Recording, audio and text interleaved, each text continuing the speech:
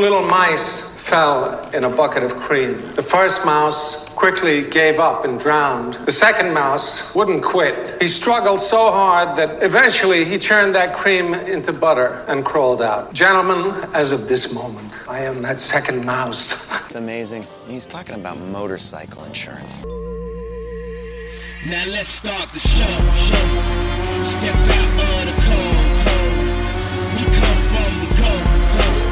To the top of the globe. The pips and what is my problem? The folks and the stones. Tell us to fuck off, please. What a stupid son of a bitch. Ladies and gentlemen, the C-O-double-M-O-N. Synonym for fresh truth is the emblem. Happy birthday, Tom. Yeah, happy birthday, you zippity doodah fuck. Thank you. Appreciate it. It's a second mouse birthday today. Yay. How old Cigarettes. are you? 45? 46? 17. Did you get the bag of dicks I sent in the mail? Put it in the neighbor's mailbox.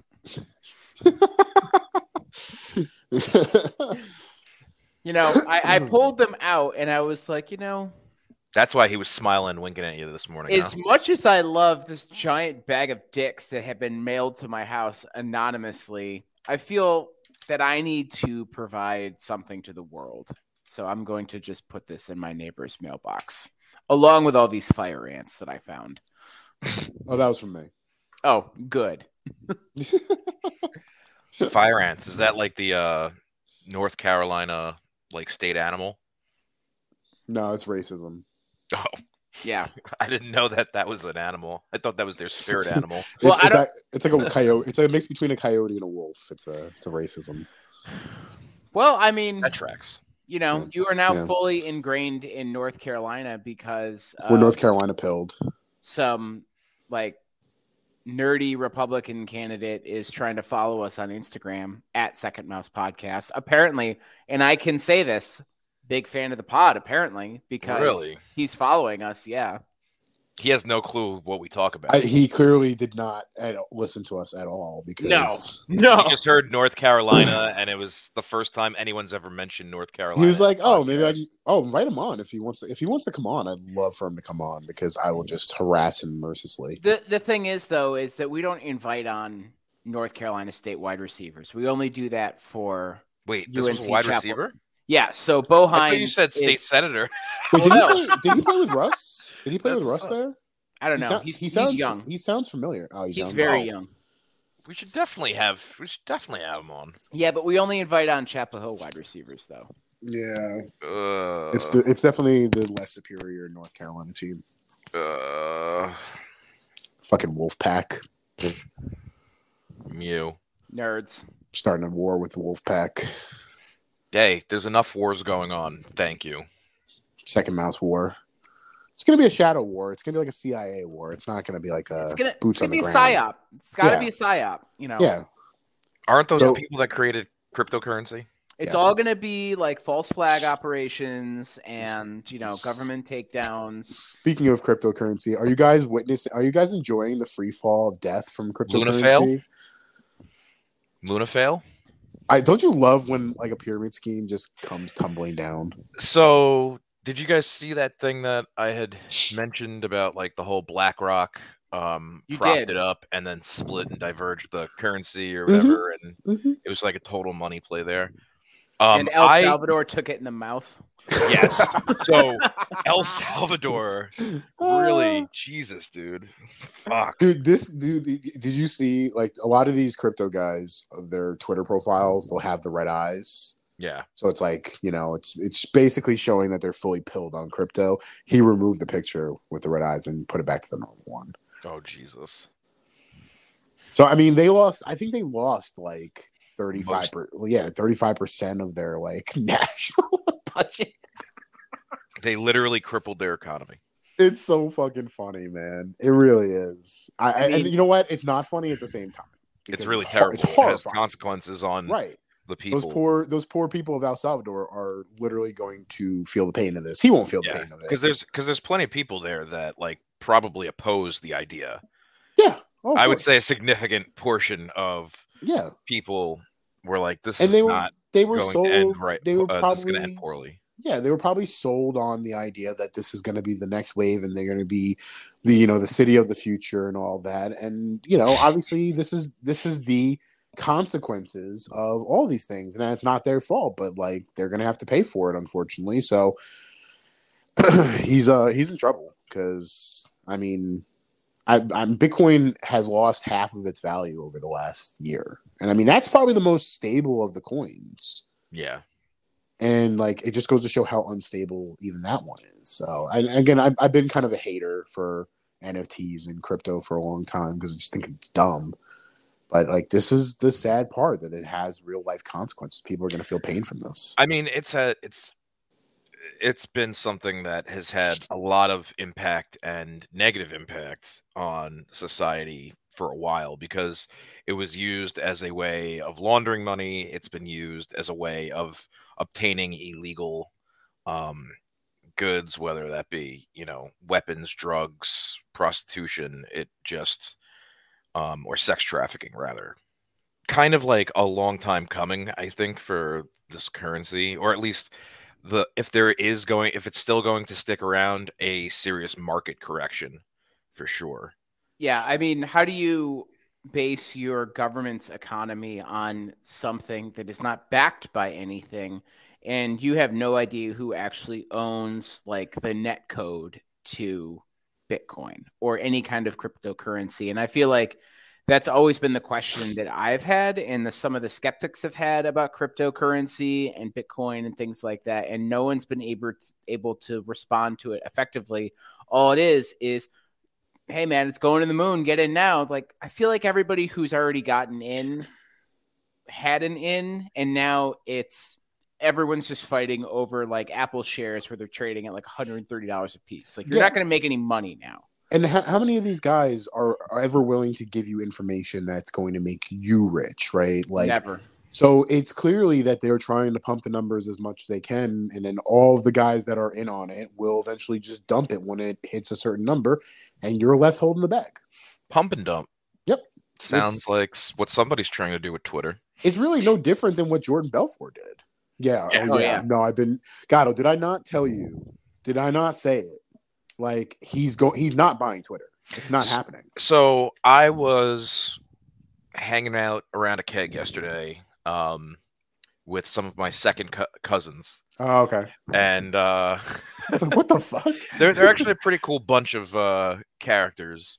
And my one cousin there, Vincenzo. He made a good point about Twitter, and that it's almost impossible to actually determine how many people are on Twitter because of the bots. Right. And so I think Elon got a peek behind the hood, and he realized how many bots are actually propping up the numbers, and how much of that is actually impacting. Like, you got to think about it. To become an influencer on Twitter, you have to have a certain amount of views, you have to have a certain amount of followers, then they start paying you, right? Well, if all of those people are fucking fake, they're bots, you're basically throwing money at something that doesn't really exist. And so I could imagine that this guy who was really vibing with himself and had a lot of big dick energy that day decided, when he actually saw what was going on behind the hood, Musk was like, no, never mind. Fuck. Okay. Never mind. So I'm gonna disagree with you slightly. And okay. Good. The reason why is because I told you this when we were on the way to North Carolina, that I thought he bought Twitter stock, right? And he's trying to, because I think he thought Tesla was overvalued when you're seeing Tesla stock fall.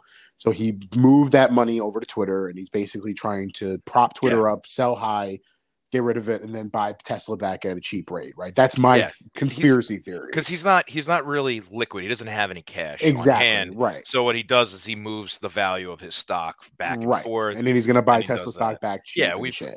Yeah, we've covered that. So I think he already knew that. Because, like, there's no way he didn't know that already, right? That there's, like, a lot of bots on Twitter. All you have to do is go on Twitter for a little bit, and you know there's a lot of bots there.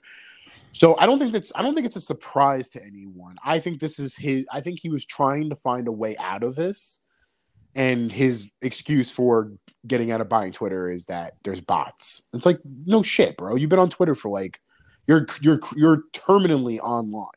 Yeah. Like, I mean, How no does he one do is anything else. No one is more online than the fucking second richest man of fucking all time. He can't get off of Twitter to save his life. And like, you're not gonna convince me that he's just finding out now. Like, oh my god, there's a lot of bots on Twitter. Like, no, this is his sad excuse of like, I needed to get out of this deal, and this is the way I'm gonna do it. So how long do you think this charade keeps going on for? Do you give it like another month before he's like, he goes on a Twitter and says, "There's too much going on, therefore I'm not going to." There's going to be a Twitter." day. There's going to be a day where you're just sitting around, and someone's just going to be like, "Remember that time Elon Musk tried to buy Twitter?" And that's how you're gonna. That's when you're going to know it's officially over. You won't hear that the deal is off. It'll just never happen, and people will go about. I think it's too big now. Lives. I think it's too big now. I think he's gonna. People are talking about it less. Like a lot of other things have happened recently, which I'm sure we'll be talking about today on this episode. Sure. But I think it'll just like fade slowly into the background. You'll hear less and less about it over time. He does kind of disappear. He does a disappearing act from time to time on. He's like Kanye. Yeah, like he starts saying like irrelevant shit, and he'll just move whatever it is to something else and get people all riled up about that. He's the world's biggest cheerleader, you know? Yeah, I never bought the idea that he was actually going to buy Twitter. It just always seemed like, because again, at the same time, like, I don't think he's going to be able to do the things that he was going to do or trying to do anyway. So it just seemed like and I mean, like, but it's just so funny though, because like there was a discussion a couple years ago with Bernie Sanders was running. And the idea that with a tax on the rich, there was a discussion about the fact that like, oh, most of these guys aren't liquid, right? A lot of their wealth comes from like properties and, you know, businesses, and you can't just sell off stuff like that. And that was the line that they were constantly using. That like, oh, what are you at the end of the year? He would have to like sell off stock. Like, you want to make him do that? And then you see Jeff Bezos liquidated Amazon stock to buy the biggest property in California. He apparently has no problem liquidating stock to buy Twitter. So yeah, I have no problem with them having to liquidate shit to make some money out. So well, I mean, all these companies that have like overinflated stock prices anyway, which is most of the market. Like, if all these folks had to, you know, sell off stocks to pay taxes, that's like, the market will eventually correct itself, or it'll be like every economist has ever said, and like, oh, don't mess with the market because it will fall apart, because it's this fucking fragile thing that can never be touched, but, you know, it can only consume, it can never provide. Yep. The market is one of the weirdest things I think we've ever done, that we'll look back later on and be like, this was a failure. We didn't do this right. We didn't set it up properly. I think that there's a few things you could do to the stock market that might make it a little bit more stable, but they're not willing to do it because they're greedy.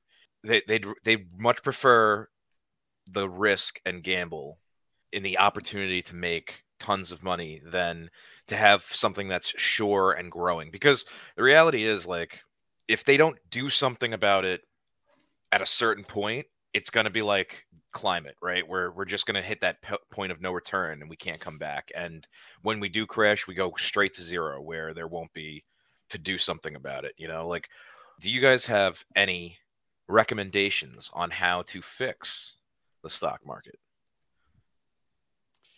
I don't have a recommendation to fix the stock market, because I think the stock market I think it's really like a dumb concept, but I think if we could fix something in a certain way, I think we need to make it less profitable. So you remember when we had the, like, milk shortage like a while back, or whatever it was like too much milk. Formula shortage now. Right. Well, and there was an article, by the way, that came out that said the formula shortage may not be good for people, but it's good for the market. And it's like Wow. we've gone douche. to. So That's an asshole. Based upon our current structure, it is more profitable to burn food or to, like when we had that milk thing go on and they were pouring it down the drain. It's more profitable to either burn or throw out food than it is to give to people. Supply and demand. Right. That's all it is. That's what it is. Because like, yeah, if I give you milk for free, then you don't need to go buy it. Then that milk's gonna go bad. So that is the core thing that I think we need to get past is like having profit motive on everything. Like, I mean, like we've decided as a society, right, that police and fire department, they don't make money.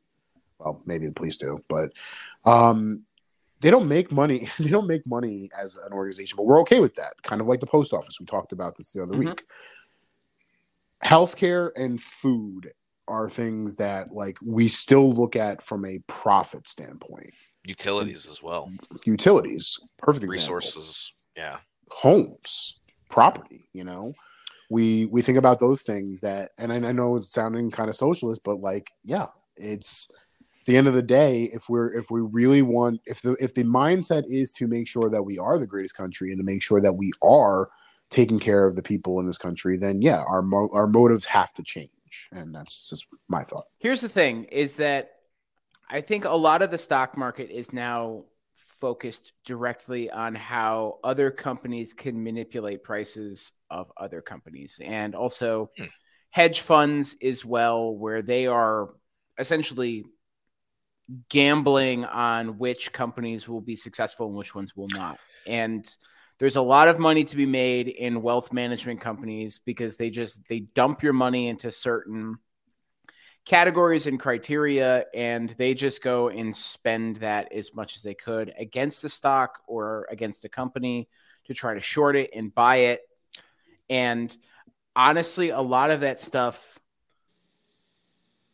I mean, you saw it specifically with hedge funds and stocks are two different things, but all the same. Like you saw that with GameStop, where all these major investors were trying to short GameStop stock, and they would have gotten away with it had nostalgic millennials not essentially stopped it. But the problem was, though, is that also created another issue where all of the sharks got in early and made a ton of money off of it. The average Joes who caught the article like 3 days late tried to buy in, bought stock that was probably way too high, and then all the sharks started selling early, and then all these other people got stuck holding this GameStop stock that was essentially bloated, and they had missed the mark completely because they're not professional day traders and they don't cover this stuff as much as other people.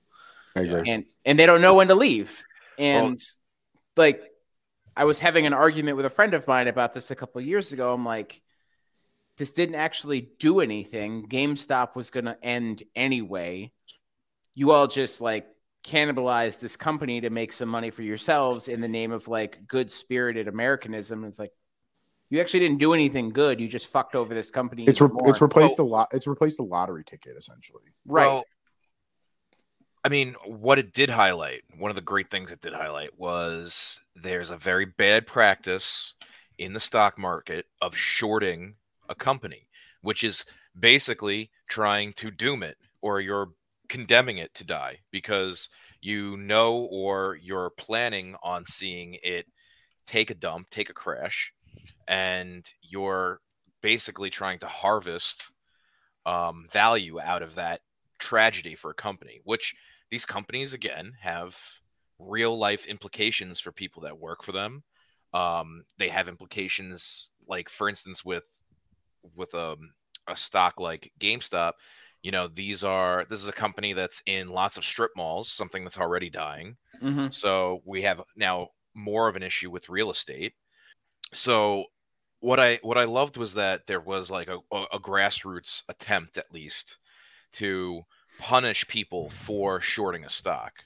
And I think it brings up, though, the fact that one of the big things we need to get rid of, if we believe in the economy growing and we want to see the economy grow overall, we need to get rid of the ability to short a stock. That's something that has to go. The other thing I would say, I think that there should be a way in which stocks are split with rules and you can get a discount on a stock should you be long-term on it. You can have a short-term buy stock and a long-term buy stock.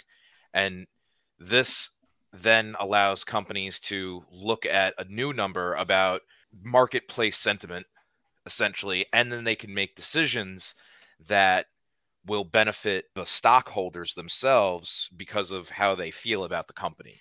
So if somewhere like 60% of your stocks are in long term, they're in long hold, and it's well known for that reason. Now a company says, well, let's see where we can invest and how we should invest for the long term to make those stockholders happy. I see those two simple things, getting rid of shorts and making that designation of your shares like critical to changing the longevity. Also, I'm a fan of ESG stocks. Now, everyone who wants us to defend like capitalism as it is, like if there's not a system there later for you, like what are we here defending? Like we have to think about it long term as something that we expect to be there in the future. I agree. It like again, like too often, right, with the stock market, I think we look at scenarios in which these people are just trying to make a quick buck, and it's like there's no real like long sustainable relationship with a company. Essentially, that like you can see, like shorting stocks, it's to the point where you can see that they're almost trying to like destroy it, and I just think we have our priorities wrong. I mean, we're shorting a country right now. God. You know what I mean? We're seeing the effects of what that's doing. But I mean, the other thing too is that you look at how we perceive the stock market as a judgment of how the United States economy is doing, when in reality, those two things are really not the same, and we confuse the two all of the time. We group GDP and GNP with the stock market and the New York Stock Exchange and say like, oh no, the NASDAQ and the Dow Jones Industrial Average are down 700 points. Like America's economy's in the tank. It's like those two things are very different. Mm-hmm. And even during the pandemic, things were going very well on the stock market, regardless of whether people were working or not. It just operates on its own and functions on its own. And it doesn't really matter how, like, if there's, 19% unemployment in the United States, as long as Microsoft stock keeps going up, no one gives a shit. Well, it's also about like, I think a lot of that is targeted towards people who have 401ks, which is only 41% of like the workforce. And it's trying to attract those people of like, see, the stock market's doing well. Your 401k's up, your annuities are up and all that. And, ultimately it's not thinking about the people on the bottom who don't have a 401k. And, the stock market going up or down doesn't really mean shit to them. Wages haven't gone up. So I think that's really what it is, because that's what Trump used to just like constantly talk about. It's never been higher, totally cool, totally legal. And now, it ultimately doesn't show that people were really struggling, and it didn't really change anything for them. So, yeah, I mean, it's kind of hard to invest and plan financially for your future. This is one of the other dumb things that we fucking do here in America is like you have a boatload of debt, but you're like investing your money in 401ks instead of just paying down your debt. Like it's money out the door, and that compounds and just doesn't go away till you pay off your debt. So that's the first thing. One of the first things that we need to do is leverage, which is something, this is the student loan forgiveness fucking debate, right? That's kind of what we're actually talking about, is the issue with debt hurdling people in. Yeah, and you talk about like with student loans. I mean, think about how like buying homes, being able to move out. Like, I mean, these are some of the things that are holding people back. I mean, I don't know how much you guys spend a month, but like if I had that extra money, like it would be a world of difference. Yeah, I mean, they basically made it impossible for anybody who is our age and living by themselves and not like making $200,000 a year. They've basically made it impossible to buy a home in a desirable area.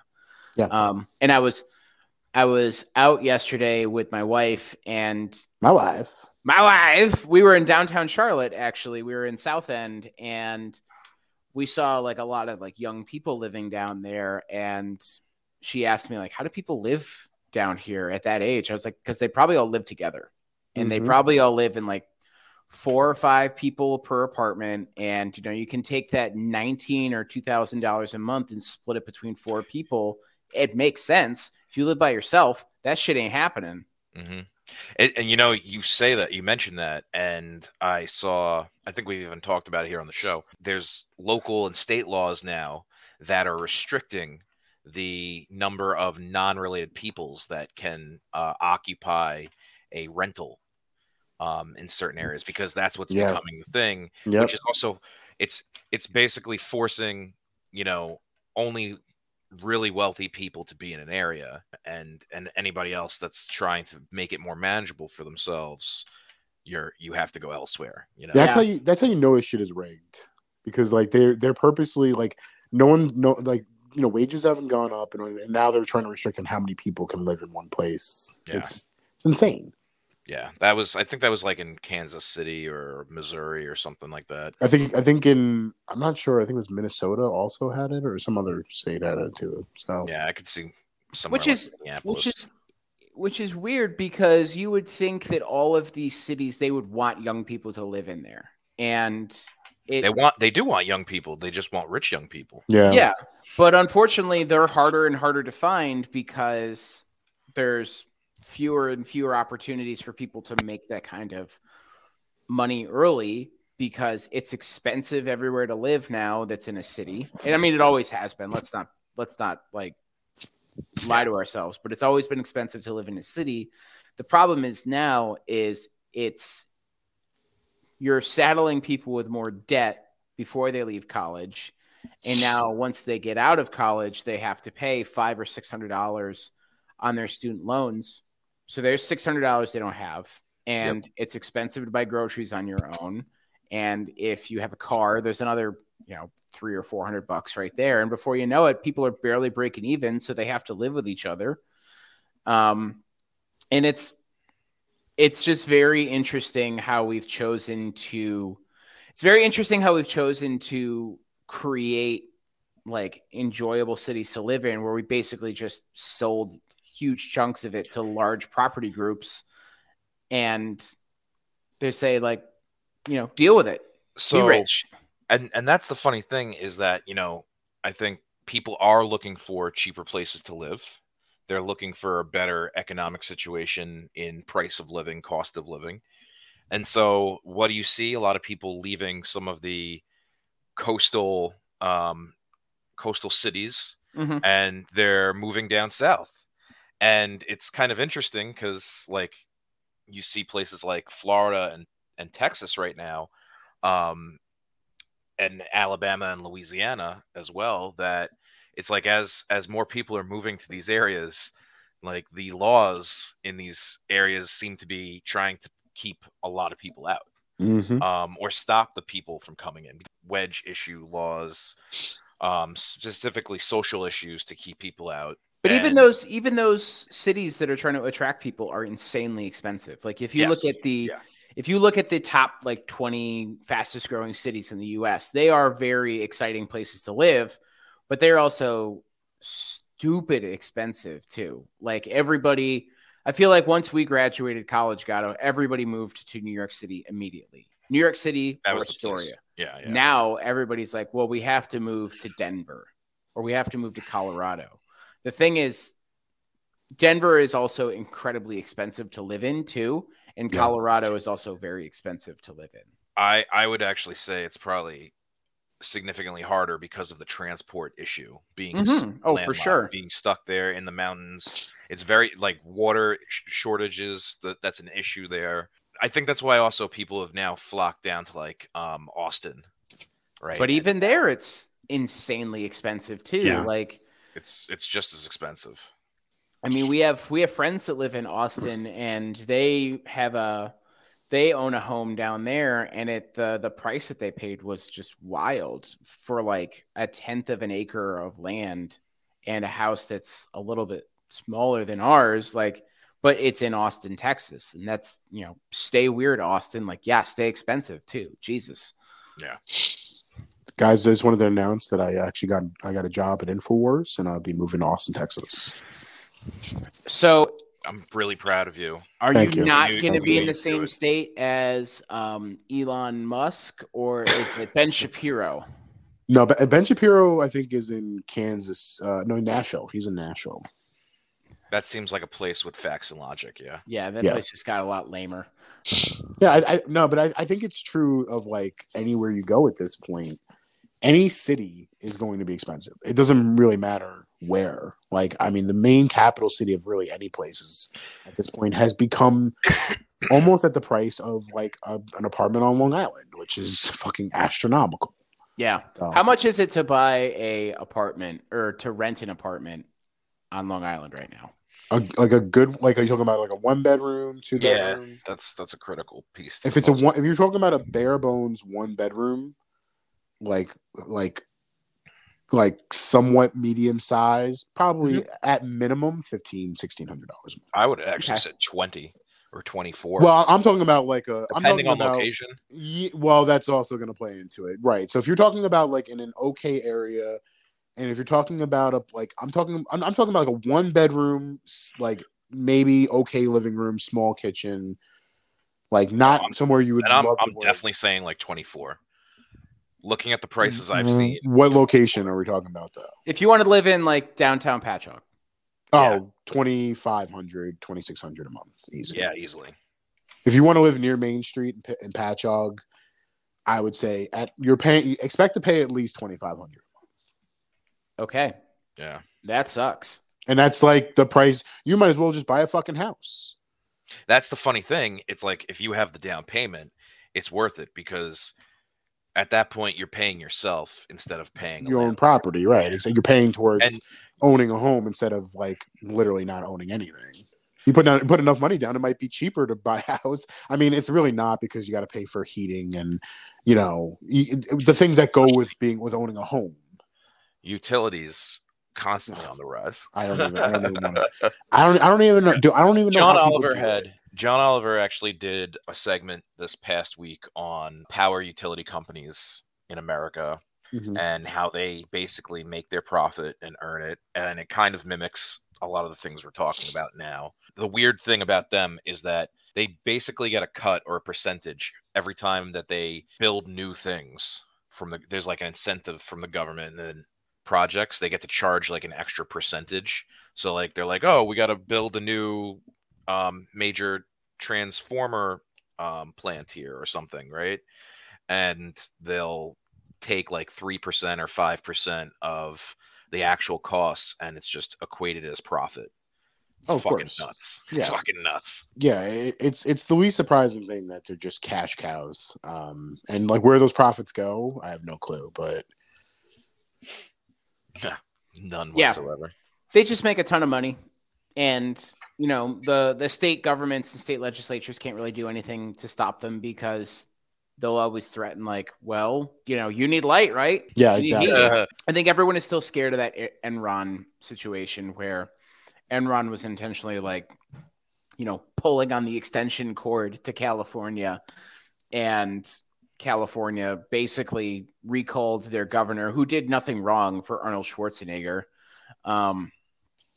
Even though later it would come out that Enron was intentionally fucking with the power grid in California to make California pay more money or deregulate it. It's so insane. Yeah, that's the thing that I don't think people know enough about is how much they manipulated a lot of the power grids and the energy industry to get what they wanted. And they eventually got caught for other things too, but it's scary that was like the warning sign about the markets and what was to come, because we're kind of living in that with a lot of other things now too. Yeah. Like it's kind of what like the normal day-to-day operations, like the business as usual for a lot of these mega corporations. Yeah. Oh, by the way, this is happening. Yeah. This company stole like $4 billion, or Wells Fargo is creating fake accounts to drive their profits. And let's take it to weather. Yep, Wells Fargo. Yeah, you guys ever watch that series? I think it's like a mini doc series. I think it's called Greed. It's on Netflix. I think I saw the Trump one. Yeah, like there's that one. I really like the one that they did on Volkswagen. Yeah, where they were just that basically was lying about the crazy. emissions, and then they were just like, "Fuck you, we'll wait for the fucking fines. We don't give a shit." The payday loans one was also really interesting too. That was, yeah. I mean, again, these are all like, that's another one that's so fucked up because those are just pure fucking scam. And there's a shit ton of them down here too. Like, I think it's a testament to how desperate some people can be is if they know that this is going to not be good, but they're also willing to engage in it when your interest is, you're going to be charged like 25% interest for the money that you withdraw from them. Well, I think they did put in some regulation because of that the one guy they highlight in that documentary, the one that they court and they impounded like all his race cars and took his house from him or whatever, because like it's just extremely predatory practice. You're better off going to a fucking loan shark. The worst thing that guy's gonna do is break your thumbs. Yeah, I mean, hey, whatever. He's gonna let you live though, because he's gonna want that money back eventually. True. It just goes to show though, like how, like, because I remember, like, do you remember in 2019 when that cargo ship that had, I think it was owned cargo by, ship it was the owned, one carrying the cocaine, the people, yeah, it was owned by JP guns, Morgan the Chase. drugs. Yeah. No, it was a one that was owned by JP Morgan Chase and had like $1 billion in cocaine on it. Oh, no red flags there. And then like everyone just ignored Totally it. cool. Totally legal. That was cool. just Jamie Dimon's personal stash. He just it's like his Coke refrigerator, right? I got to testify in front of Congress. Bring me the ship. He's like, you know what's cooler than a bag of cocaine? A ship of cocaine. Yeah.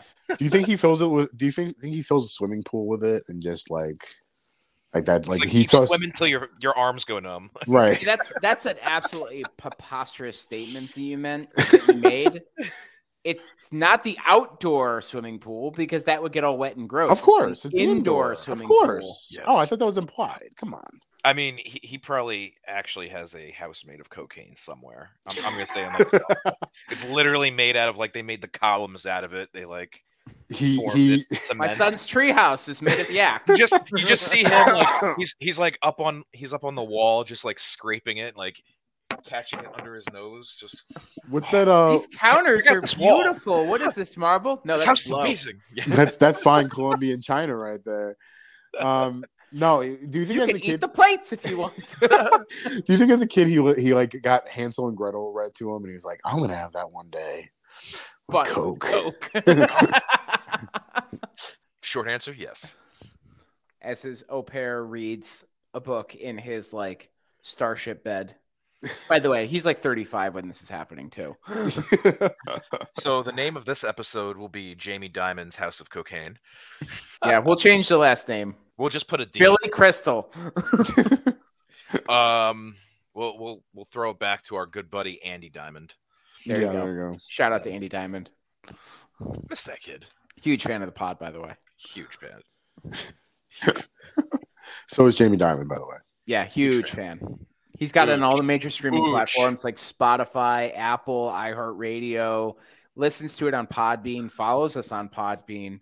Billy Fusillo Ooge messages me every day on our Instagram page, which is Second Mouse Podcast, and says, dude, when can I get on and get financial advice? I'm like, I'll let you know. You know, we got Jim Cramer on the line too. Like, dude, I heard the two of them are outbidding each other. It's wild. Yeah. He was very bullish on our podcast. He was telling bye. He was screaming. Jim Cramer is sending us like jokes about how his wife loves double cheeseburger sandwiches. The Baconator. Meanwhile, Jamie Dimon is sending us cryptocurrency. So how is his wife not divorced him by now? Because he's rich. I have a feeling I think she's rich too, though. Fair point. I have a feeling it's like a Rear Window situation where she doesn't actually exist. Maybe it's just like an inside joke, and she's actually vegan or something. You know? I mean, it's because like she loves the Baconator. She's never had one because she's vegan. I saw that super cut of like him talking about it, like calling his wife like fat and shit for like loving the Baconator. I'm like, how is this guy married? Did he ever call her fat? He kind of, I think he mimicked. He alluded to it. Yeah, he alluded to it. Like, it wasn't like directly like calling her like, and I mean, maybe they have that type of relationship, and if they do, good for them. But like, I hope they do, because that's an awesome type of relationship where you. If you make fun of each other, that's a lot of fun. You could be comfortable like roasting each other like on national television like that. Like it's gonna last forever. Well, I was gonna say there's a difference between like poking fun at one another. It's a totally other thing to go on to like television and have all like the finance bros watching you just troll your wife on television. and they're not getting the cues. They're just like, oh, Jim Cramer's wife's fat. Oh. Get a load of Kramer. People are terrible. He looks like he just has like a perpetual like stomach ulcer. And he's that guy who's standing by the water cooler. The doctors can't figure it out as he's chugging coffees. Yeah. He goes to a bar and he orders like a Pepto-Bismol and vodka. I just see him as the guy perpetually standing by the water cooler, like holding his hand up against his chest, like breathing heavily and just drinking a V8.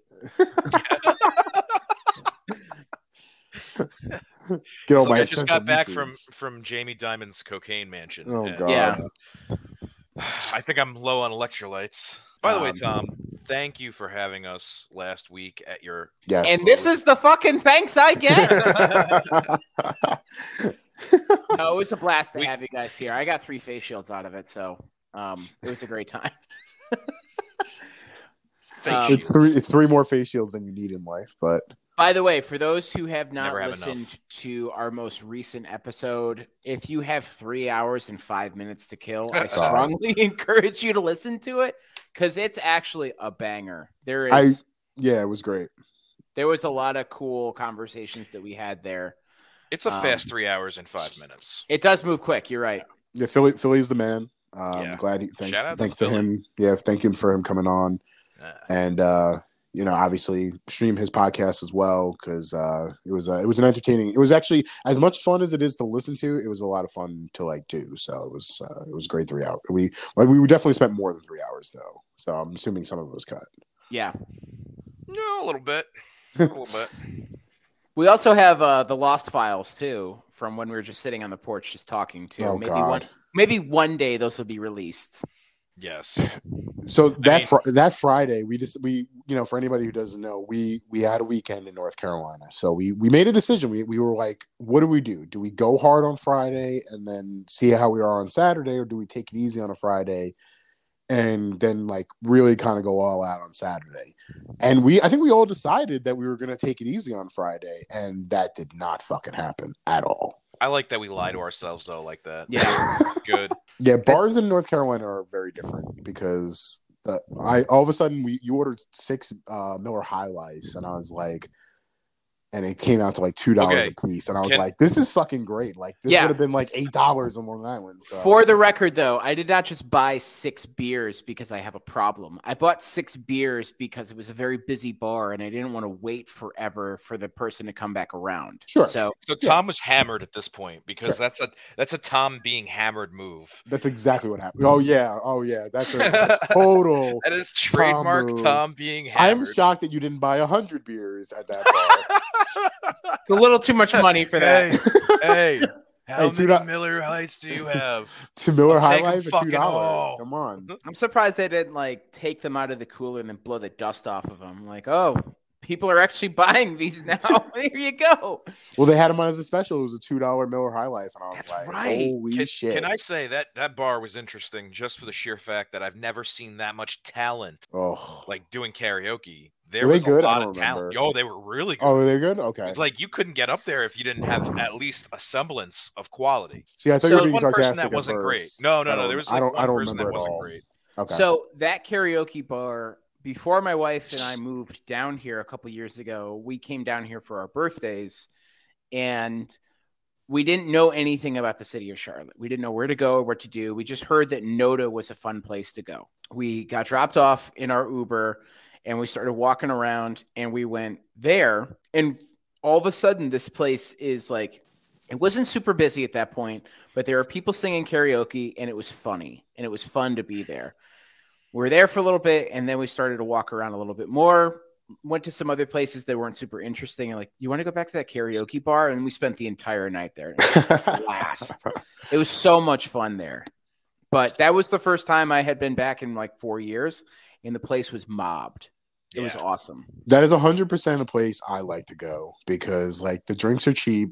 Like it's karaoke, which is insane. And it's just a good time. Like I was shocked. Like that was a nice fun area you brought us to. So, you think of North Carolina, and I don't know. I just think of like NASCAR. What do you think? I think of farms sitting in the and stands, cows. drinking like big gulps of beer. Yeah, exactly. Like huffing fucking racing fumes. Well, there was a place that we went to a couple of days ago that was called Suffolk Punch, which is like this British pub. And the place was slammed too. Had I known that place was like that bumping, I would have said like, we should go down to Southend and just mess around down there.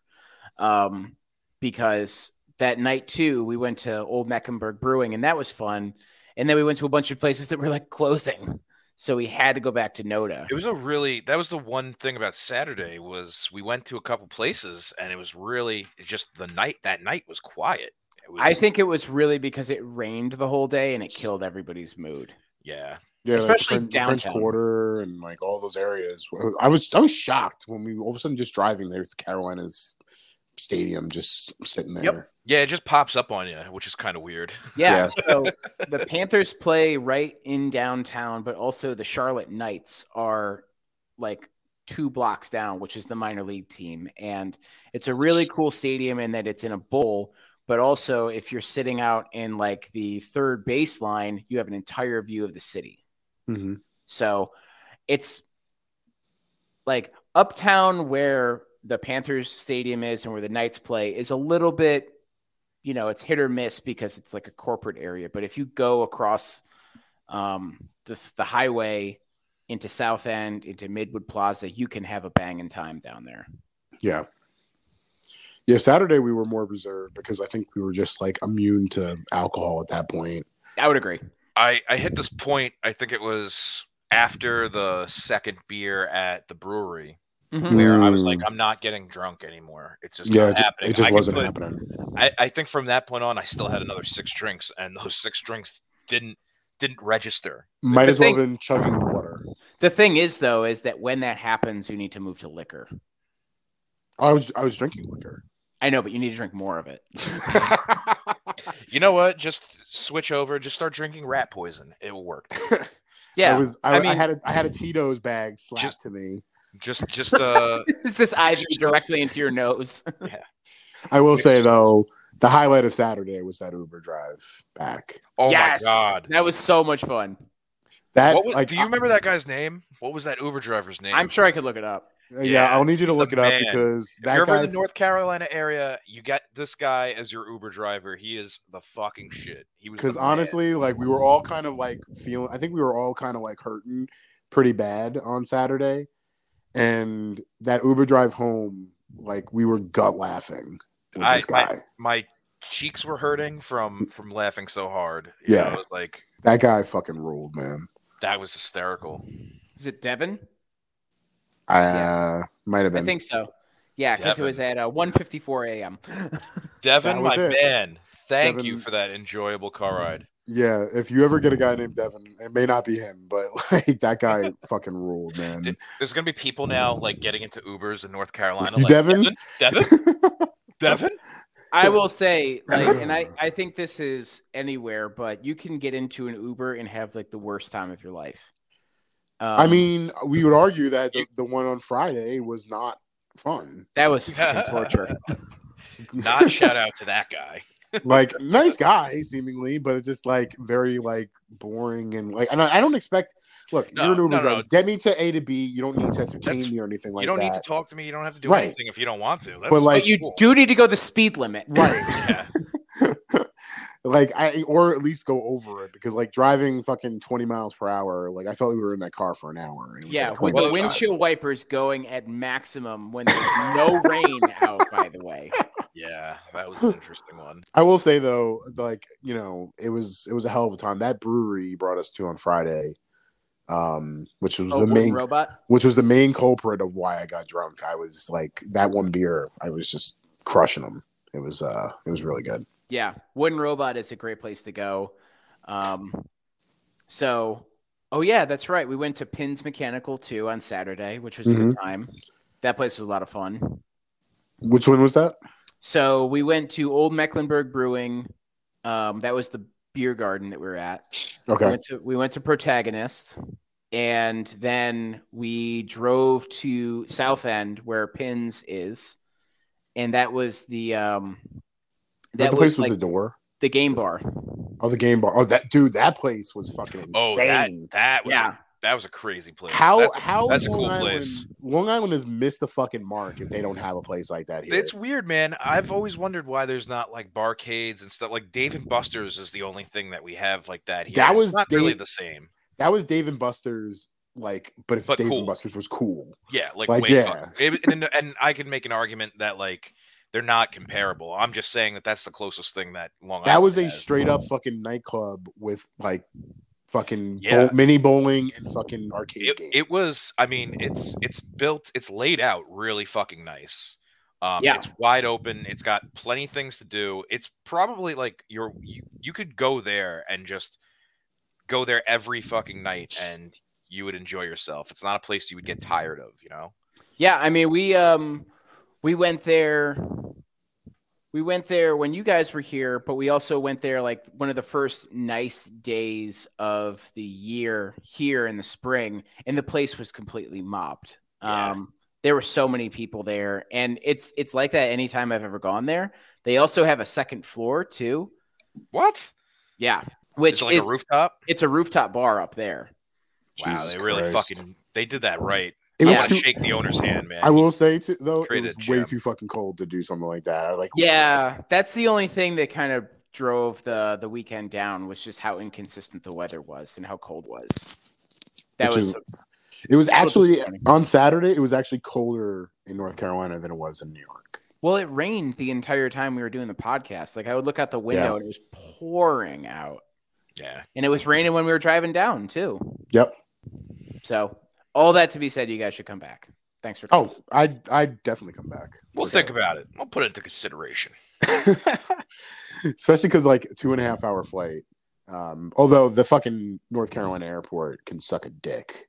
Honestly, it's not bad to get down. Yeah, if I know I'm coming in and I'm not checking luggage, not checking, and I just show up and just fucking rip the railings off your walls again. I still haven't replaced that yet, but I need to. Did Emily see it? Of course. She was like, "Hey, why is the railing weird?" And I was like, "Oh, don't worry about that." You just yell Gatto. For anybody who doesn't know, Gatto broke the fucking railing in his house. Yeah. It's pretty bad. It's okay though. Now, was that when like we were grilling? That was drunk? after we soaked. That's after we soaked the tampons in the 151. Oh, okay. Yeah, yes, the very same. Yeah, I don't remember that. I don't remember anything after that. You were like you said you were like, give me 3. I distinctly remember you. I mean, I usually do 5, but like, you know, trying to control myself a little bit. because Friday was supposed to be the chill night. Yeah, you're trying to wind down. But it was the dynamic of Friday was so interesting. The dynamic of Friday was so interesting though, because I am pretty sure that I got extremely hammered, and by the time Gatto was like measured.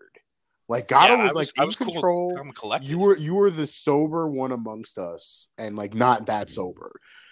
But we finally got back to the house, and you fucking went on another level. I don't know if it was because we were, we sat for like a half hour in the car, and then we got up and we started moving around and being funky. The minute that the blood started moving in my body, I just got drunk. All of a sudden I snapped out of it, and you just snapped into it. Yeah, it was. I just needed to like get food in my system, and then I felt normal. And then I feel like we were we went on like a Reggie Bush, Mario Williams like snap projection. Like everyone bought low on everyone said Mario Williams is not going to be any good, and Reggie Bush is being like undervalued, and he should be. I'm gonna one up that and say it was a Jameis Winston, Marcus Mariota situation. Ooh. Where their careers just went in opposite directions. Exactly. It all ended badly. Yes. Because nobody is good. Mario Williams had a nice career, and Reggie Bush was maybe a little too early in his time. If he was born a little bit later, he would have been a superstar. But it was a Marcus Mariota, Jameis Winston situation for us, to which none of it ended well. Yeah, that's definitely a good comparison. But I feel like once the mood shifted immediately once we got home and I got on the grill. By the way, I opened that grill like a week ago and realized that I didn't clean it afterwards. So it's just like dried like beef fat all over the grill grate. And I was like, okay, cool. I fully expected this is a punishment for me. Credit to you though, Tom, because I fully expected those burgers to be like raw when you pull them off. Because I'm like, this guy's hammered grilling. Like, there's no way these burgers are gonna work out. He didn't even turn on the fucking. And they actually were. They were. Yeah. He's like, they're raw. He's like, just you flip it once, you flip it back, you never press down on them. It keeps all the juices inside of them. And What's that raw beef dish that they serve at all the fancy restaurants? Tartare. Yeah. Well, you never had beef tartare before, assholes. Like, and the tartare burger. The burger. Look at these yokels. The burger was actually perfectly cooked, so credit to you, Tom, Grill Master. What can I say? You know what? I didn't have. I was pretty confident Tom could get the job done because I can't tell you the countless times in Oswego, fucking Tom would be grilling like late night. Like we all fucking grilled late night, but I recall like that would be a thing that we did for a while when the weather was nice during like that first 2 weeks or the last 2 weeks of the year. More often than not, it was the first 2 weeks of the year because by the end we were completely broke. Yes, it's true. And we can't even afford fucking hot dogs. We're just living off of fucking like selling our books back and shit. And it's just like, so do we eat or are we going to go to the bar? Like we can have popcorn at the bar. It's like we're like bribing people like to bring us food from the fucking dining halls at that point. Yeah. Texting people like whoever's at the dining hall, get me a turkey wrap with banana peppers. That'd be great. Just love when people would be like, oh, I'm going on a run. Like someone's going to give me their pass.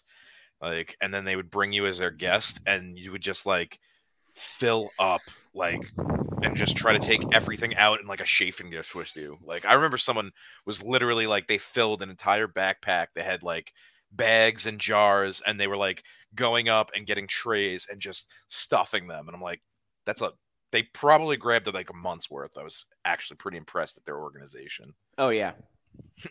I never had the know-how because I never knew when we were going to go. So I never was like, ooh, let me grab all this Tupperware. Yeah, it would just be like this last minute thing that you would be like, hey, you want to go? Like, fuck yeah.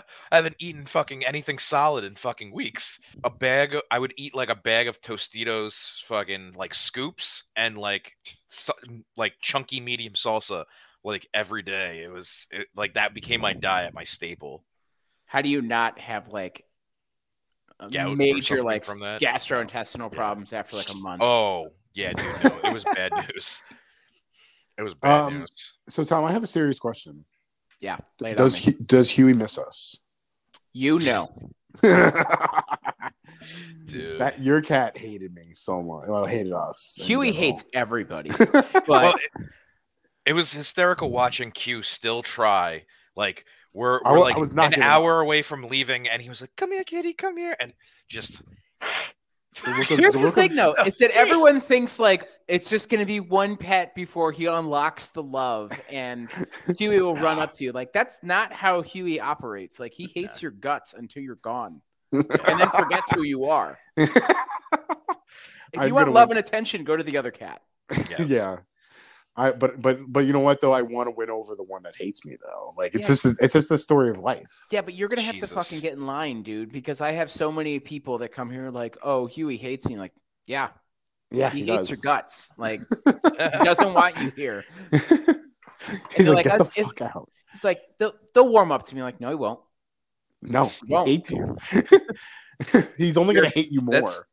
I feel like here, and he does not like that. I feel like the minute he actually likes you is when you start being a dick to him. Well, it was funny though because when we got back on Saturday, we were just hanging out. He started rubbing up against my leg, and then I went to go pet him, and he was like, "Yeah, like, no, get away from me." Just ignore the shit out of him, and that's how you guys can be copacetic. That's what I realized after he nearly bit my finger off, like the first interaction. Still doing this to me. Jesus. Oh. You know, it's funny. So our neighbor has rabbits, and they got loose. Oh no! And they ended up in our yard. And you got the plans. You got the garden back there, dude. It was great. Honestly, I want to start a business where you just cage a bunch of rabbits, and then you let them eat all the weeds. They love dandelions. They love all that shit. So our lawn sucks. So they were munching away for hours. And then our neighbors came by. They're like, "Oh, thank God they didn't go far." I was like, "Yeah, they did a great job on the fucking weeds." Like, do I owe you money?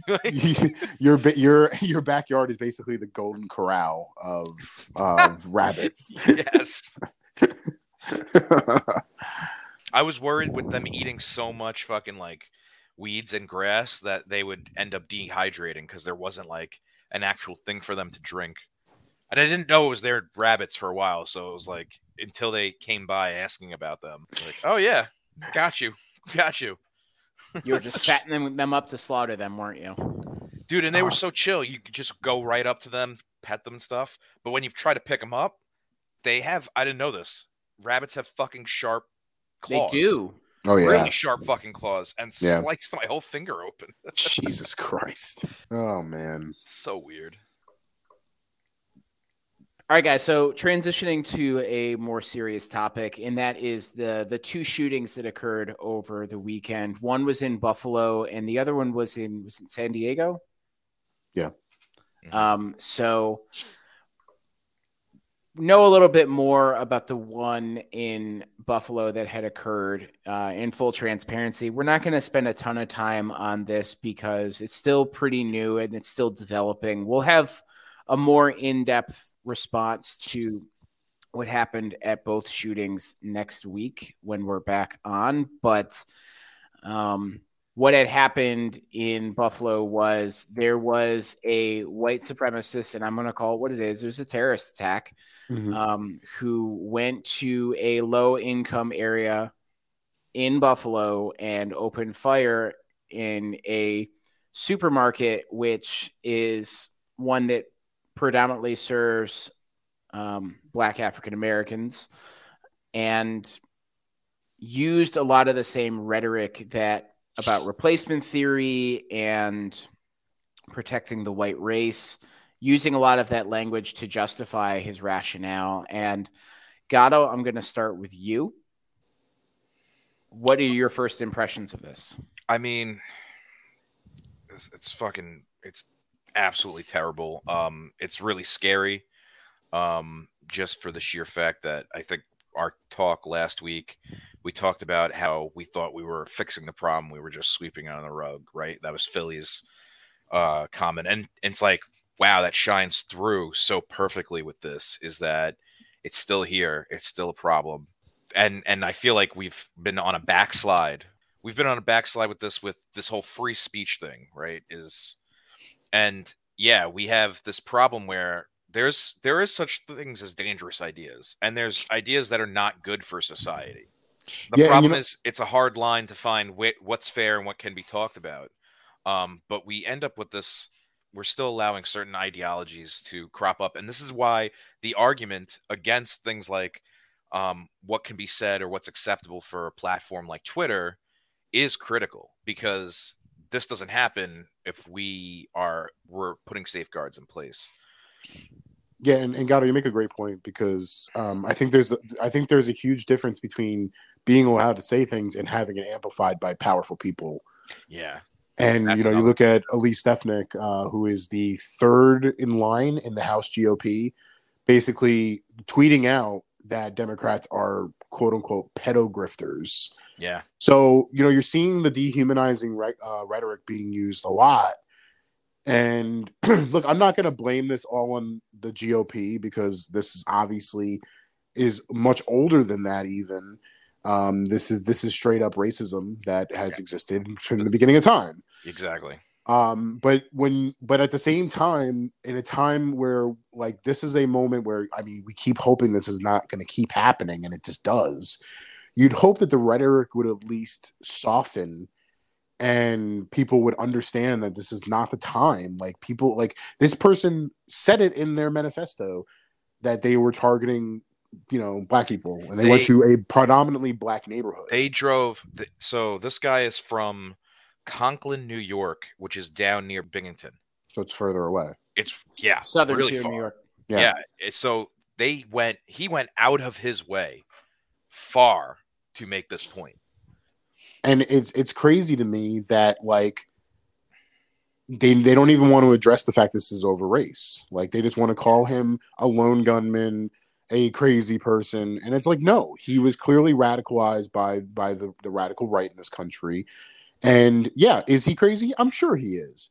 But at the same time, that doesn't excuse the fact that you ultimately are the insane rhetoric of the right, the dehumanizing people on the left has ultimately led us to this point.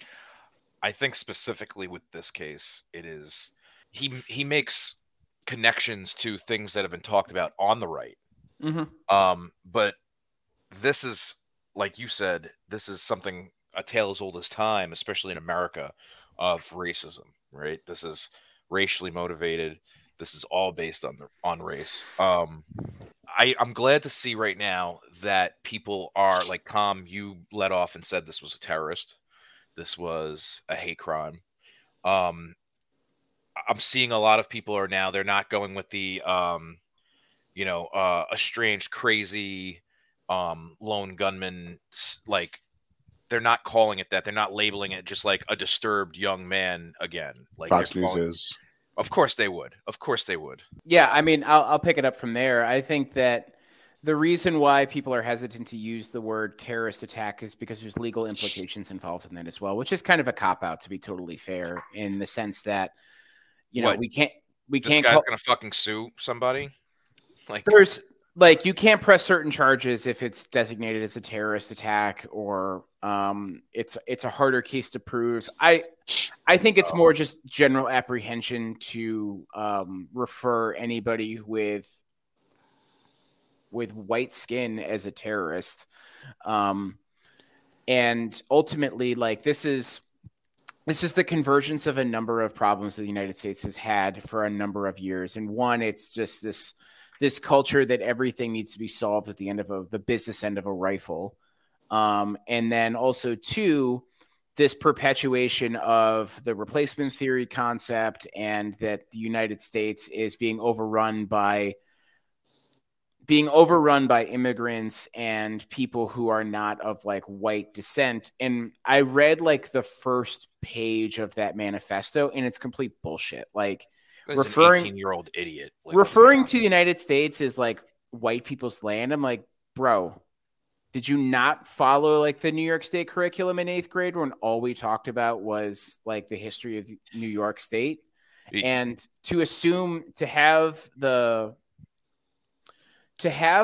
like lack of understanding of historical context to say that this is a white person's country is like you're completely forgetting generations of Native Americans and indigenous people that were murdered, raped, their land was stolen from them, moved multiple times, starved. I mean, the problem with like white supremacy is that the spotlight is always on the white. I would agree. The white history. It's never talking about the components of all histories, because that's why it's a supremacist view. It's a stupidly narrow view that is purported by the story of white greatness or whatever the fuck that means. You know what I mean? And the thing that makes me the most disheartened is that you go on any of the comment section of any news page, Instagram, Twitter, whatever, and it's flooded with like weird conspiracy ideology that this is like a false flag operation ran by the Democrats to, it's an election year. Of course there's going to be a shooting. Like, are you guys fucking five? Like, no, that's part of like that's part of the whole way that they operate. Like this is textbook. Like it's always deny. It's always create a seed of doubt. And then you perpetuate that seed of doubt until it becomes like a truth or a belief system for anybody that might want to question it or the aims, right? It's mimics what we've seen in other times with other extremist groups. Yeah. It's just I agree. I think they know full for sure that like what they're saying is bullshit. They don't believe in it. They are just using it as a cover. The real conspiracy is that they're doing exactly that. Exactly. They know that it was not a conspiracy theory because like they were probably on 4chan celebrating him and calling him a hero. Like if you've ever seen the QAnon documentary on HBO Max, if you've not, it's really, really good. And it shows you in 4chan like when the New Zealand shooter was live streaming, they were like cheering him on and like, you know, so on one hand I'm sure they're doing that, and then on the second hand they're calling it a false flag so that they can get themselves political cover. That's all it really is. And when that happens, it just basically turns this whole thing into, is this real or not? And that's the most disheartening component, is that there are actual people who have survived 2.5 years of COVID, a lot of racial strife that has occurred over the last 2.5 years, only to be shot by some fucking nerd who read just Mein Kampf one too many times from 4chan or Akun or whatever and believes that shit. And nobody had, and this is going to sound weird, it's your fucking parents' fault. Like, you have to be involved in your child's life in one way, shape, or form. Problem is, what do the parents believe?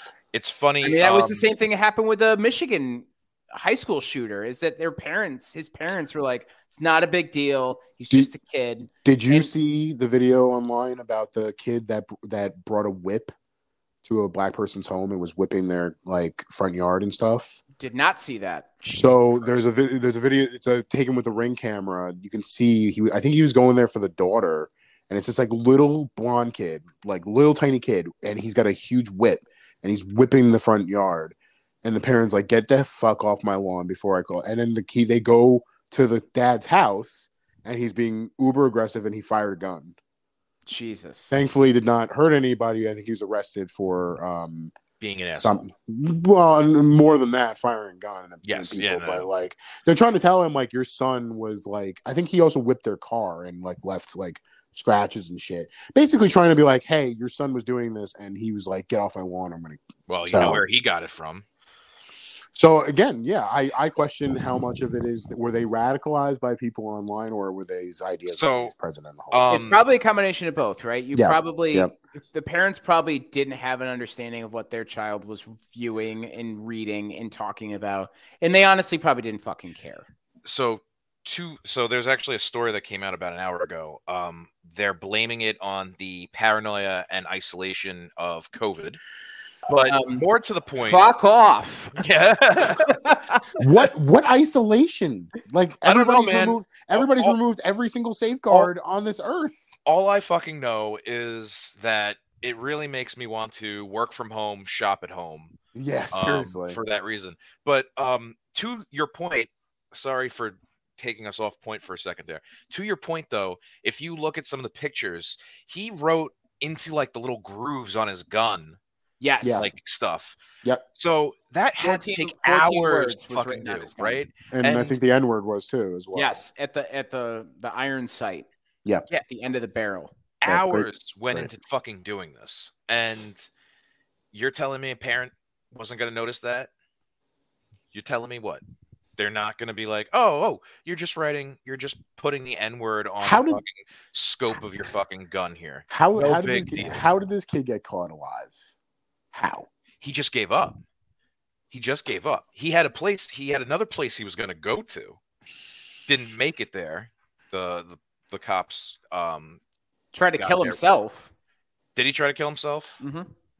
Yeah, of course. I'm glad he didn't, by the way. Yeah, I kind of want to see him I want this guy to rot in jail for the rest of his life. Even though he'll be glorified by the supremacists in jail. I think if he died, he would have been even more glorified. So now he gets to go rot in a prison cell for the rest of his life. Right? 23-1. 23-1. He gets to sit in a jail cell for 23 hours a day. I don't ever advocate or like get happy about someone going to jail, but that guy can rot, as far as I'm concerned. And this will be the last thing I say about this, but I feel an incredible sadness and grief for the folks that live in that neighborhood, in the sense that it's a part of the state in a part of the city and a population of people that America has kind of forgotten about, that are really just trying to live their lives. And that tops it. Before it was there, that area is a food desert. So for those who don't know what a food desert is, it is a place where you cannot buy affordable groceries or nutritional items without having to travel a great distance to get it. And that grocery store was there intentionally to provide sustenance to that community. And it's now used as it was used as a place to kill people. And now it'll be forever known as a place where a lot of people died. And one piece of shit is going to be glorified by a percentage of the population that believes that whatever he believed and whatever he wrote in that stupid fucking book report that he wrote is fact. And it'll be a pox on that community forever, because that's just how it goes. And I don't know, man. It's just the shit that people believe. Like, we fought a fucking war to push back on this kind of belief that there is only one population that can live on this planet and exist. And now the same values that our grandparents and great grandparents fought against in World War II is now being like live streamed on a fucking gaming app. And people are like, he does have a point. Like, fuck you. Like, there's no concept of history. There's no concept of there's no concept of consequence. And ultimately, it's not pronouns that are fucking tearing this country apart. It's stupid shit like this, and the lack of understanding that it doesn't matter where you fall on the political line. That shit's not okay. Yeah, it's ignorant aggression. Yes. The fact that like, I mean, they see declining birth, they see like increasing birth rates of people of color in this country as a threat, just goes to show you what their real mindset is. Because rather than just looking at it and going, oh, that's interesting, that's an interesting factoid, and then just going about your day, they see it as a challenge in which they have to do something about, which is correct. Inherently dangerous. Because even if you told me it was the opposite, like it's not a matter that needs to be taken care of. It's just life, It's what it is. Right. People don't. I mean, there are people that just can't accept reality in an actual form. They have to create a fictional narrative for their existence in ways, right? They need that story. They need to feel like the tragic hero a lot of times. Yeah. That's what these fucking people do. The downtrodden fucking hero. Like, no, you're not. You're a fucking monster.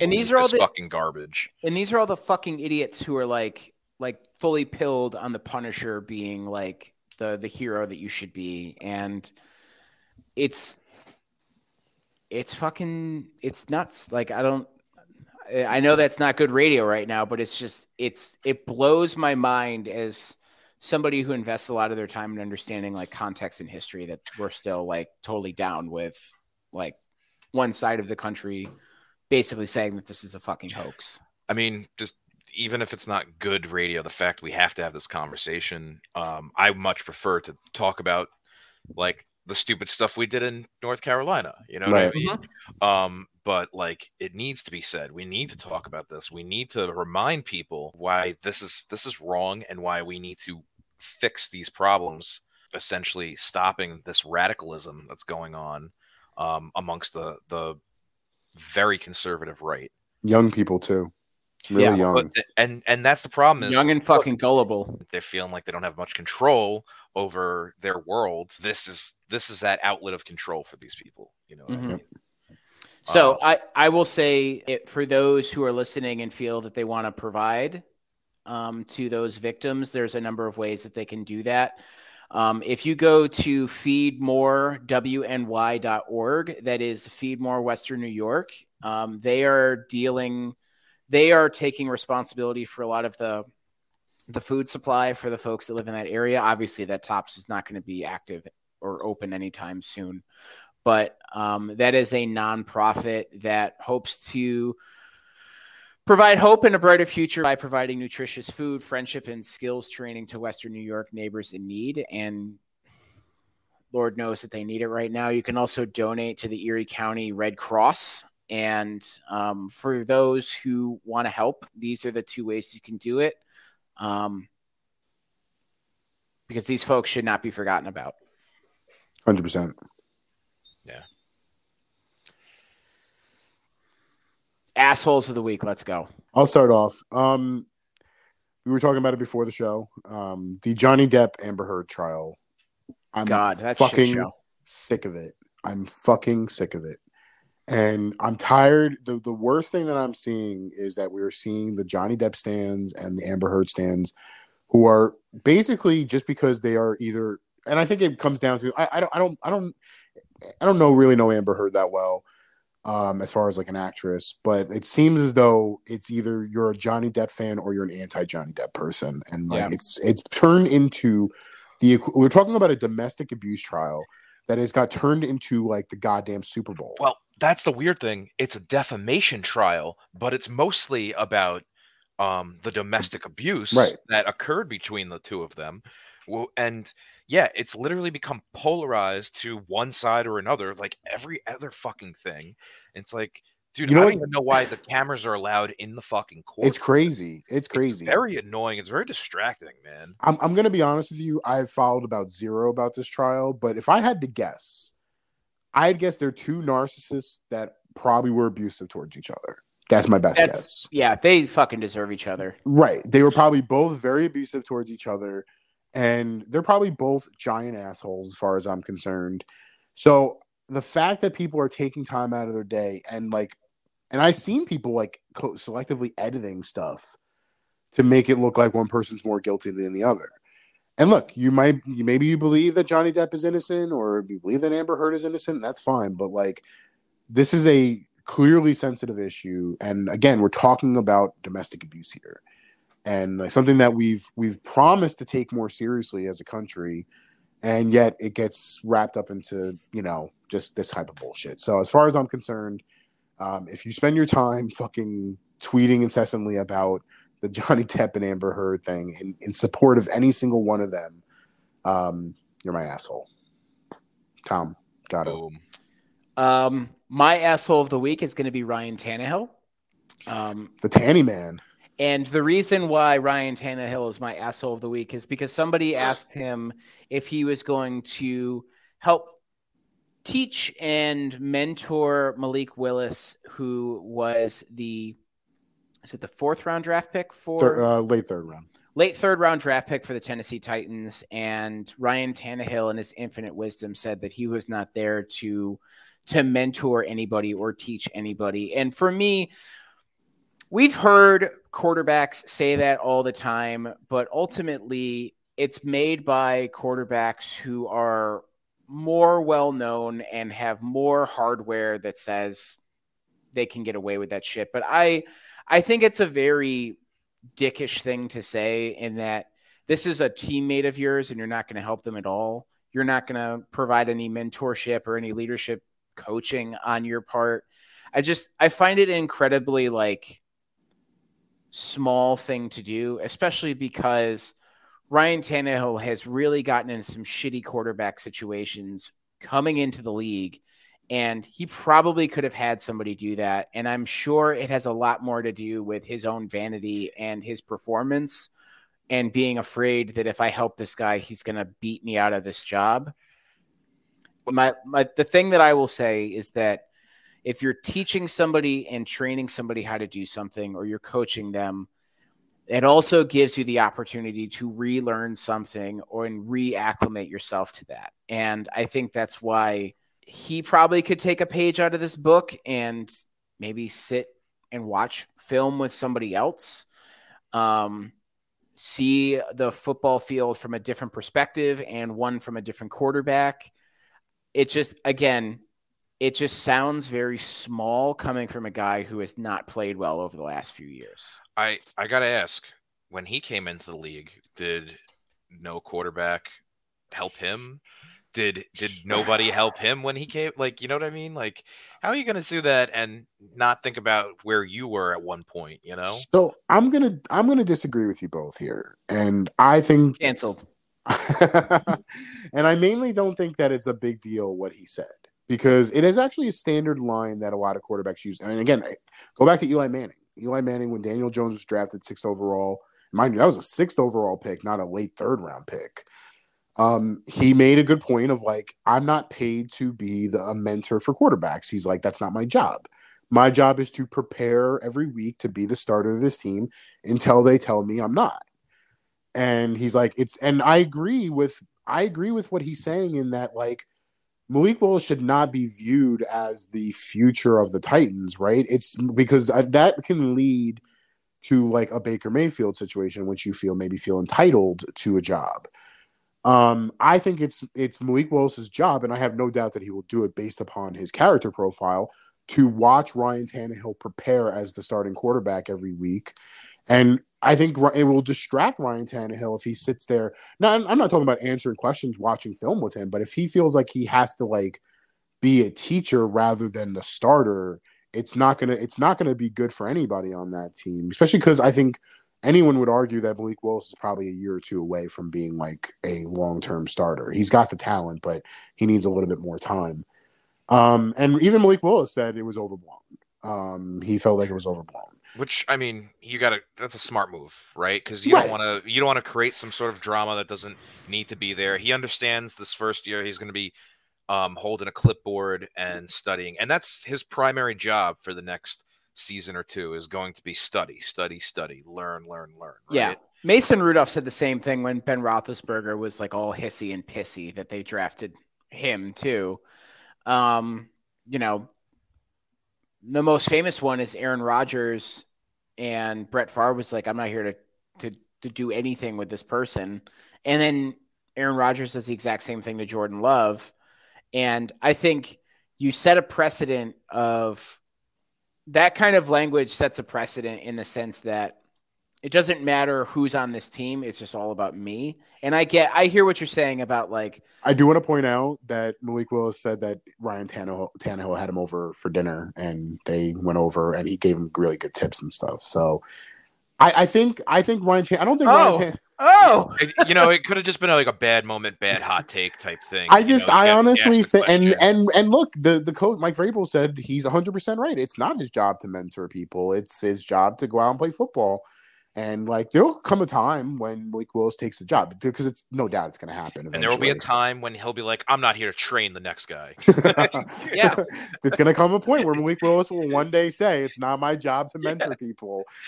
But but I do see what you're saying though. I think people need to really be careful on how they say that though, because you do come off sounding like a Brett Favre when you say something like that. Because when Eli Manning said it, I was kind of like, oh wow.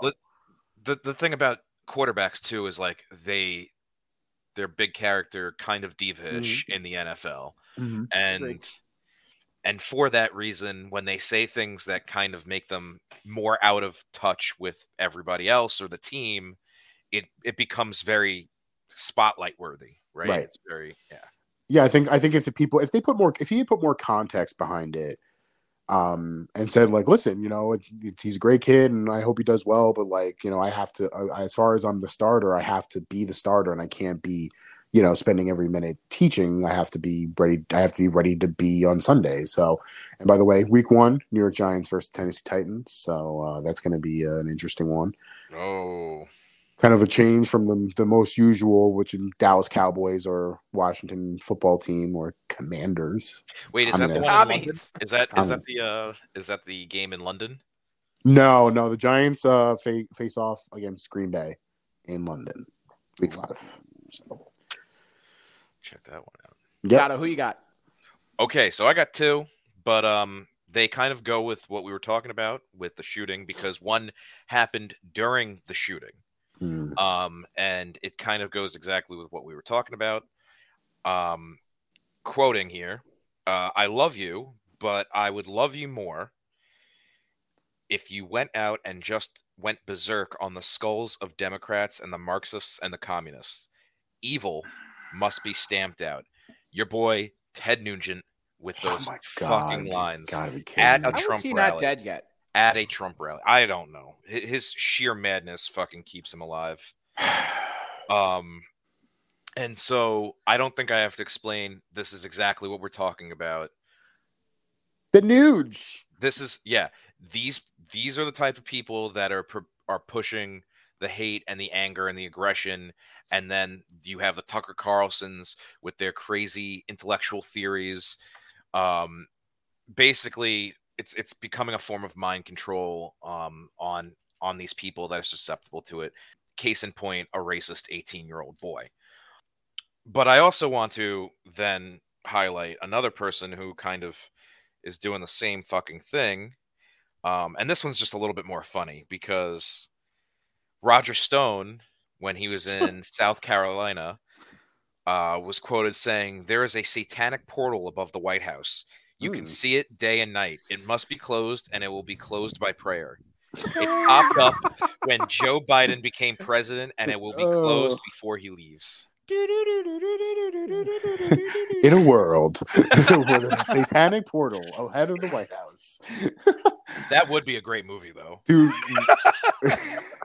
Guys, let's get writing. All right. Satanic portal above the White House. Okay. And our favorite action anti-hero has to save the day. And I got to say that the event that opened it up was Joe Biden becoming president. Yeah. That guy with all of his high energy. Listen here, Jack. I'm going to bring back the devil portal ahead of the White House. I'm going to bring it back. It wasn't like he was doing it when he was vice president. No. Yeah, exactly. It had to be when he became president. I'm surprised he didn't say Obama because, like, that's usually the thing is calling him like a devil or something. So I'm surprised he didn't It was closed under Trump after Obama opened it, and now it's back open again. I'm surprised. Thanks, Obama. Yeah, thanks a lot, Obama. Fucking devil portal open again over the White House. Thanks a lot, Obama. Oh my God! Like he's prayer will close it. He's a literal fucking Bond villain. He really is. He's really and it's so funny because if you look under, I got that off Twitter, right? And you look under that and you see some of the other stuff that he said. He's so hypocritical because there's like pictures of him doing all sorts of stuff that like he basically rallies against, right? Yeah. He's such a he's a hypocrite? No way. Oh, he's a huge hypocrite. Lies. No chance. Oh man. All right. Well, I will start pick of the week because I finally saw the fucking Northman, and by God, Robert Eggers is the fucking man. He really is. I heard it was really good. Is it on Apple TV now? Yes, I had to buy it, and I was like, it's kind of expensive. I don't give a shit. I'm buying it, and thank God I fucking did because it's fucking incredible. It really is. It was from the opening scenes, like I was like, I bought in from immediately. But it really is incredible because typical revenge stories, in film are usually with a clear cut, this guy's good, this guy's bad. There's a lot of moral gray area in this one, which I really appreciated too, where even the quote unquote hero of the story is kind of a piece of shit. So I really appreciate it, but I mean the fucking cinematography is fucking incredible as usual. This is the first time he's ever used CGI apparently in a movie. It was necessary in some areas, but I'm okay with it because like even he said like it wouldn't have worked otherwise. It's from start to finish though, it's fucking incredible, and I don't want to give really anything away. There are many components that I didn't see coming. So go out. It did not do well in the box office, which fucking bums me out because most of his movies have cost anywhere from 10 to 15 million. This one cost 80. So they finally gave him a big budget and it did not do well. So I'm hoping that that's not going to stop them in the future because, I mean, between The Lighthouse and The Witch, he's 3 for 3 as far as I'm concerned. So I'm hoping they continue to let him make big budget movies. So go out, pay for the Northman, please. I don't think box office success is as like held in high regard as it used to, just given that most people can stream that now. Like, it was only out in the movie theater for like 2 weeks, right, before it went to Apple. That was the troubling part. When I saw a promotion for that it was going to be streaming, I was like, "Fuck, it's not doing well," because they won't provide that option unless it's not doing well. And yeah, I mean, look, I think now box office stuff is like, because like I think with the amount of money they make off of superhero movies and those like big blockbusters, they're willing to take a loser once in a while, because like, I mean, critically it was they loved it. They loved it, like every other of his movies. But I think sometimes it might scare off some people from giving a big budget, because like I think The Lighthouse only cost him like $12 million to make, which is insane to me. So this was the first time. I'm hoping they don't get scared off, but like, yeah, I think you're right that I think there's less apprehension about that now. But it was fucking incredible, man. It really was. Nice. Gato, what you got? I'm gonna do a documentary from Netflix called Our Father, and it follows a discovery by a woman. Oh, I heard about this. Trying to find, I guess, find out about her family or step siblings. Turns out that she is one of many biological children of a fertility specialist named Dr. Donald Klein, and I guess there's the whole discovery, and I believe there's a court case involved with it. Mm-hmm.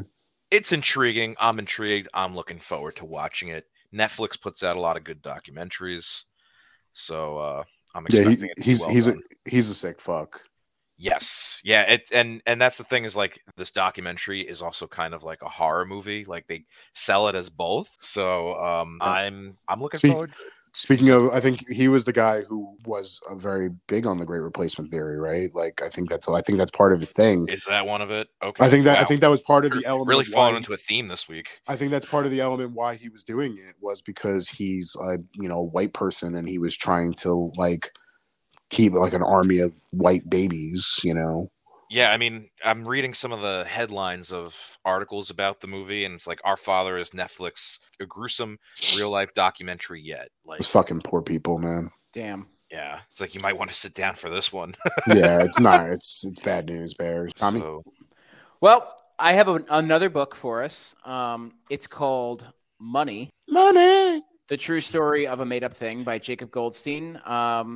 He is the co-host of NPR's Planet Money, and I'm actually reading this in a book club that I'm in, and it's talking about how civilization has decided to move in directions of how it has currency. So for those who are buying gold on Fox News at 2:00 in the morning, we don't have gold as currency anymore because that shit's fucking heavy and it's hard to carry around. And the first couple chapters have been really interesting, actually, because they talk about ancient Chinese cultures that were incredibly modern in certain standards, where there was like restaurants and stores and banks that would hold your gold for you, and paper money was just the receipts of you holding that, and you could exchange it with other people. And how the society thrived and it was incredibly successful. And then for some reason or another, society became regressive, and they said, no, let's go back to like gold and silver as currency. And the economy essentially collapsed because nobody was able to move money around freely. So it's a really interesting book on how the concept of money has shaped the world and how it operates and how we value things. So give it a read. It's pretty quick, really. Like, I've only been reading it for a couple days, and the only thing that's really stopped me is just having to do shit around the house. So that's my pick of the week. Again, it's Money, the True Story of a Made-Up Thing by Jacob Goldstein. Give it a read. Go to your local library and find it. So that's why you haven't fixed the railing yet. It's a compelling read. It's a compelling read. Yeah, it is a compelling read. Piece of shit. Oh God, I love it. Well, I think that does it for us here at the Second Mouse Podcast. Thanks, y'all, for tuning in. Again, we will have more coverage and thoughts around the 2 shootings that occurred over the weekend next week when there's more information to discuss. For those who are trying to help, please go to, Feed Western New York, Red Cross. Anything you can do would be helpful. And again, that concludes our episode here. You can give us a follow on all your major streaming platforms like Apple, Spotify, our iHeartRadio. Still shout out to those Apple users who are still going out there and crushing it. You can also find us on Twitter too at Second Mouse Podcast, or on Instagram, where apparently Bo Hines, who's a Republican congressional candidate, now wants to be friends with us. Don't know if that's a great move on his part, but we're going to find out. Thanks, y'all, for listening. We'll see y'all next week. Bye. Fuck off. Okay, let's get me a rhythm.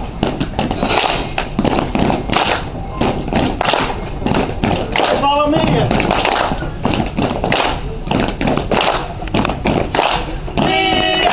We are Walmart. And then he says, and I'm not kidding you, he goes, now clap. Please clap. Just clap for that, you stupid bastard. I need applause to live. Turn it up.